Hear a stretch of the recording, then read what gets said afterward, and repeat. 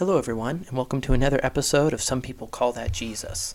The topic we'll look at today is about the energizing of God, so to speak. It's God working in you, and it's from a passage in Philippians, which will be the main text for what we'll be looking at, but it really kind of gives the details of what is God doing around you, in you, etc. We're going to see the process here and how it relates to what we pray for, what we can expect for, and our answers to prayer. We want to see change in the immediate world and environment and relationships around us. So the first passage will be Philippians chapter 2 and verses 11, 12, and 13, or really 12 and 13. Philippians 2, 12, and 13. And again, we're looking at what we'll explain in a minute about God's energizing work, his work in you, a little bit about what that entails and why that is. Why is he doing it this way? Why is that the process? So very important topic, as in the Christian journey you need to know what God's work is. And again, it's going to relate to your prayers and how he answers them as well. So start in Philippians 2, verse 12. This is Paul writing to the church in Philippi. He's saying, "Therefore, my beloved, as you have always obeyed, not as in my presence only, but now much more in my absence, work out your own salvation with fear and trembling." Verse 13, "For it is God who works in you both to will and to do for his good pleasure." Verse 13 will really be the crux of what we're talking about today. But you see in there in the end of verse 12 that he says, work out your own salvation, which is a very important principle you might not have heard of before or heard it this way, even if you're familiar with this verse. He's not saying that you're doing some type of work to receive salvation. No, salvation is by faith in Jesus. But he's saying here, once you have this salvation, work it out, so to speak. Work out your own salvation. There's a work to do once we're in the relationship with Christ. Once we're in Christ and him and us, there's a work for us to do. There's really different depths and dimensions of salvation, more than just securing eternal life or getting into heaven when he returns. There's more to salvation in this life, and working out your own salvation to get all the blessings, all the graces, all the benefits that God has placed in salvation. He needs you to work it out. He has work for you to do. He has a purpose. He has a value for you.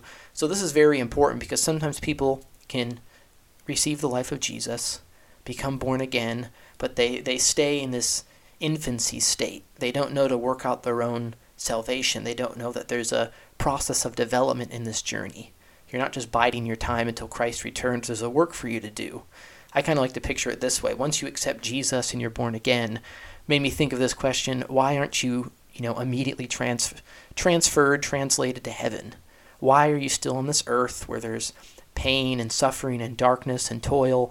These things that we go through even as Christians, and the Bible's clear about that. We're not exempted from those things. It's a consequence of this world, and we're still living in this world. So how come we've started this new life in Christ? Why are we still in this earth, in this planet, experiencing these different things? Well, because there's a work for us to do. That good news we received that caused us to believe in Jesus and accept him for our salvation, we're to take that to the world. We have a purpose to take the gospel to the ends of the earth, which will hasten the second coming of Jesus. That's his own word saying that there's this work to do in order to bring about the second coming. So there's a work for us to do here. You have a direct and important and super relevant purpose in your generation. That's why you're still here on earth, even though it says you're a citizen of heaven as a Christian. So that's important to know. Otherwise, you won't be purposeful in your living. You'll go about your daily and normal life that looks like just like everyone else's, biding your time until Christ returns or until the end of your life here. But if you're not fulfilling your purpose, you're not walking in the steps a Christian should be walking in, why we're still here, although we're citizens of heaven. So this is just a little look into that and what God's work is in you so that you can do the work for him he's commissioned for you. So it says, work out your own salvation with fear and trembling. Not that we're scared of God in that type of way, but it's a very high level of reverence, respect, submission. And he explains why you have this kind of reverence that he describes as fear and trembling. He says, for it is God who works in you. And this is where I get the energized topic or theme. It's this Greek word, energio, where we get the word energized or energy from. And it's God's Spirit energizing you, working in you. It's really, the definition of it is bringing something from one stage to the next. So it's not just supplying you with an energy, so to speak.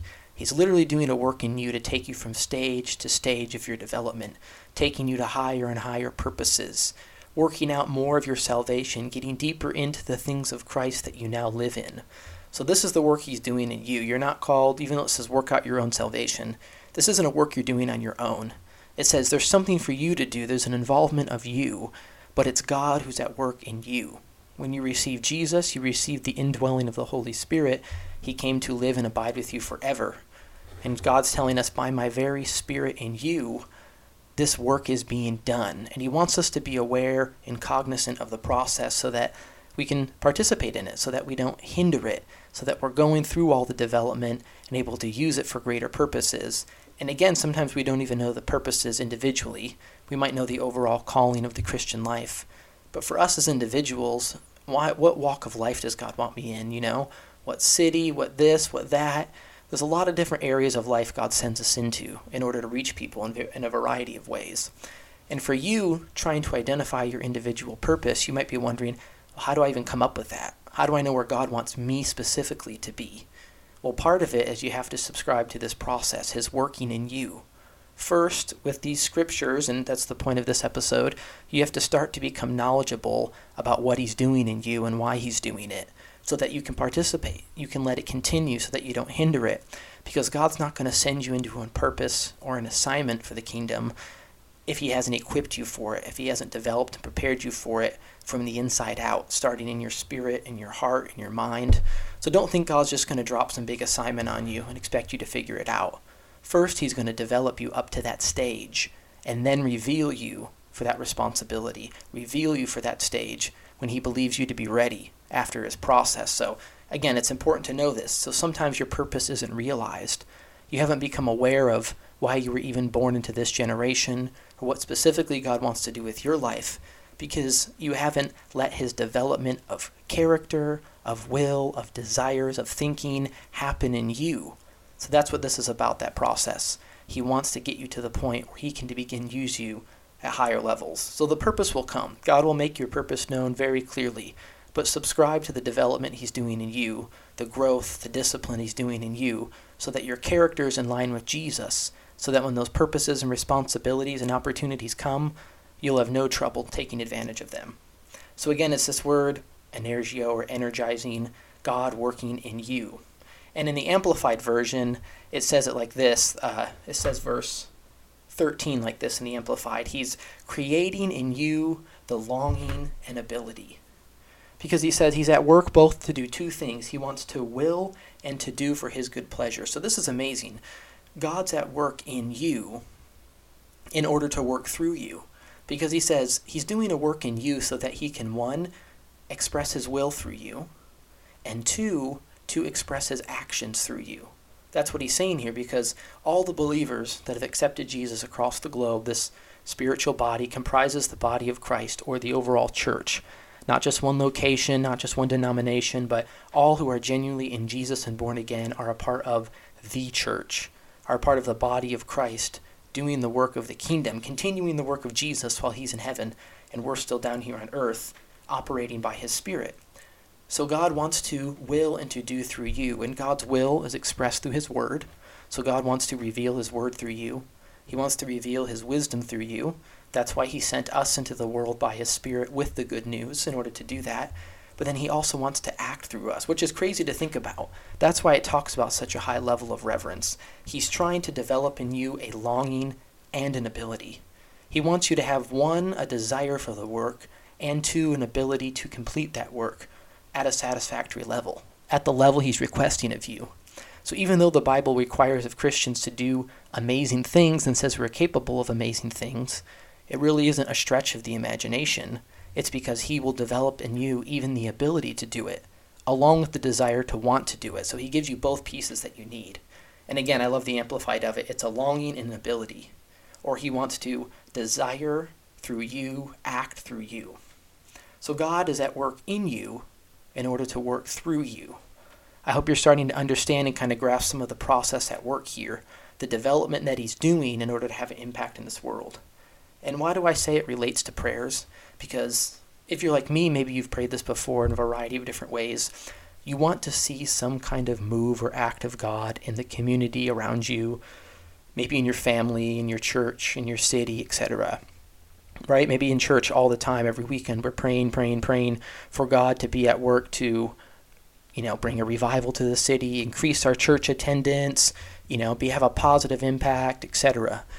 And sometimes we're looking to say, God, we've been praying for this over and over, and we don't really see your hand at work. Things continue as usual. Maybe things get worse as this world gets worse. And it's caused the question in me before, what is exactly going on, God, when we're praying for this and we don't see the results? But then the revelation came by this portion of Philippians, knowing that God works first in you, as it says here, in order to work through you. And then it comes to a third piece. Those are both very effective and relevant, but it's even a third piece it moves to. We'll continue there in Philippians. So he works in you both to will and to do for his good pleasure. Now verses 14, 15, and 16, it says, Now do all things without complaining and disputing, that you may become blameless and harmless, children of God without fault in the midst of a crooked and perverse generation, among whom you shine as lights in the world, holding fast the word of life, so that I may rejoice in the day of Christ that I have not run in vain or labored in vain. So just pulling a couple points out of those 3 verses, he says God is doing a work in you in order to work through you for the ultimate purpose of doing a work in the world around you. He says here, I'm going to place you in the midst, right in the middle of a crooked and perverse generation. You wonder why maybe you see evil and things happening even right around you, and God, why am I here? Why is this happening? He put you there to be the light for that dark situation, for that dark generation. So again, it relates to prayers in that maybe we're praying for something amazing to happen in our community, but we don't see the move of God yet. What we don't know is that God's already answered, but we were ignorant of the process of how he gets to that point of impacting our community. So we don't see the result, quote unquote, based on our definition. But then we begin to learn by Scripture exactly what he's doing, and knowing that every time we prayed that prayer, God was answering it in his own way. We were just ignorant of his way. So when you're praying that prayer, I believe this now, according to Scripture, when you're praying that prayer to see an impact in the world around you, whatever environment that may be, know that God will begin to work on your character. Maybe we don't expect that. Lord, impact my community, and he begins to work on your character, so you don't think you see the results at all. Lord, help these people in this situation, and he begins to work on your desire and your ability. And you don't see the situation change because you forget, and you didn't know Scripture, that at first he's working in you to work through you to impact and change the world around you. That's what he's saying here. He'll develop you to that point where he can make you shine in the midst of that dark generation, so that you're the change, you're the answer, you're the miracle by the Holy Spirit in you, and the work God has done in you and through you, and there's your answer to prayer. So now when you begin to pray for that, understand that God will work through his believers, through his body of Christ that is there. He'll begin to work through the Jesus that is there, us who is his body, responding to Christ who is our head and our leader. So this is very important. Understand the process. Be ready to be changed, improved, developed by his working in you. Do so with the highest level of reverence, knowing that he himself, I picture he himself has hands in you doing the work to prepare you for amazing things that will change the world around you. So God hasn't failed to answer that prayer for you. He's actually answered it every time, but he's answered it by beginning a work in you. So he's working us, and he wants us to be blameless and harmless. He wants us to be a high level of his representation, of his glory here in the earth now. He wants you to be without fault. He doesn't want you to be guilty of things according to his law. He wants you to be walking in the righteousness of Christ that you received by faith. So that takes a work in us. He wants you to be a pure, strong light in the midst of a dark generation. That's when you'll have the impact and bring the change. So there in verse 16 he says, holding fast the word of life. He says, you shine as lights in the world. And your key responsibility, as we already know, take the gospel to the world. He says, you hold fast, you hold out the word of life.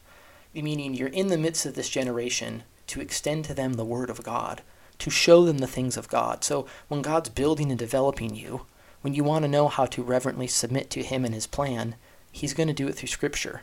He's going to do it through his word and time alone with the Holy Spirit to develop you to that point. So don't give up on that prayer. Continue to pray it. But then through the word and time with him, Submit to the process of being developed and changed, because the answer you're looking for, God might be growing in you for you to be that change.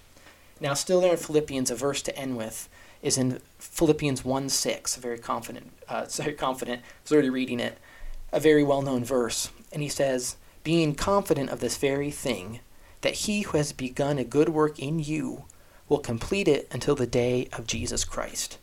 So he says God will not stop his work in you. He's going to bring it to a completion. He's going to bring it to a fulfillment and use you in a mighty way. You just haven't gone through the process yet. And why I think that verse is important as well is because you could have been following God faithfully before, being developed as a child of God and a Christian, but maybe you stopped even years ago. That isn't lost time. Maybe you haven't been doing anything before then, but God can get you back up to speed. And what I mean is the work that he did in you previously is not lost work. He started that work. He will finish it. It's really up to his responsibility. You have to be willing. You have to cooperate. He's not going to force you to go through this development. But know that if you trust him and submit to his process, he's the one really doing the work in you. And if he starts the work, he's going to finish it. He's going to bring that fulfillment that you're looking for, and your purpose will become very clear. If you don't know your purpose yet, that's fine. Your individual purpose, why you're here, don't worry about that yet. Just submit to the process. Let God begin to work in you. Then you'll see him through you. Then you'll see his impact around you. So I hope you receive a blessing from this reading. Continue to study upon the topic. Use it and apply it. And thank you for listening, and I look forward to studying again with you very soon.